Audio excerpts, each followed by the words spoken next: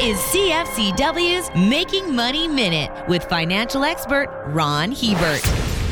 We have all heard the saying, jack of all trades, master of none. It happens regularly when companies diversify into businesses they know nothing about. Investment terminology calls this diversification. Too many incompatible divisions dilute a company's focus away from its core strengths and main competitive advantages. It turns the fabulous into the so-so. Obviously, this is not great for earnings or share price. That is why companies spin off divisions having no synergies with their core business. It does both the separated corporations and their shareholders a big favor. For more information, listen to our Making Money show hosted by Ron Hebert and Gord Whitehead at letsmakemoney.ca or cfcw.com.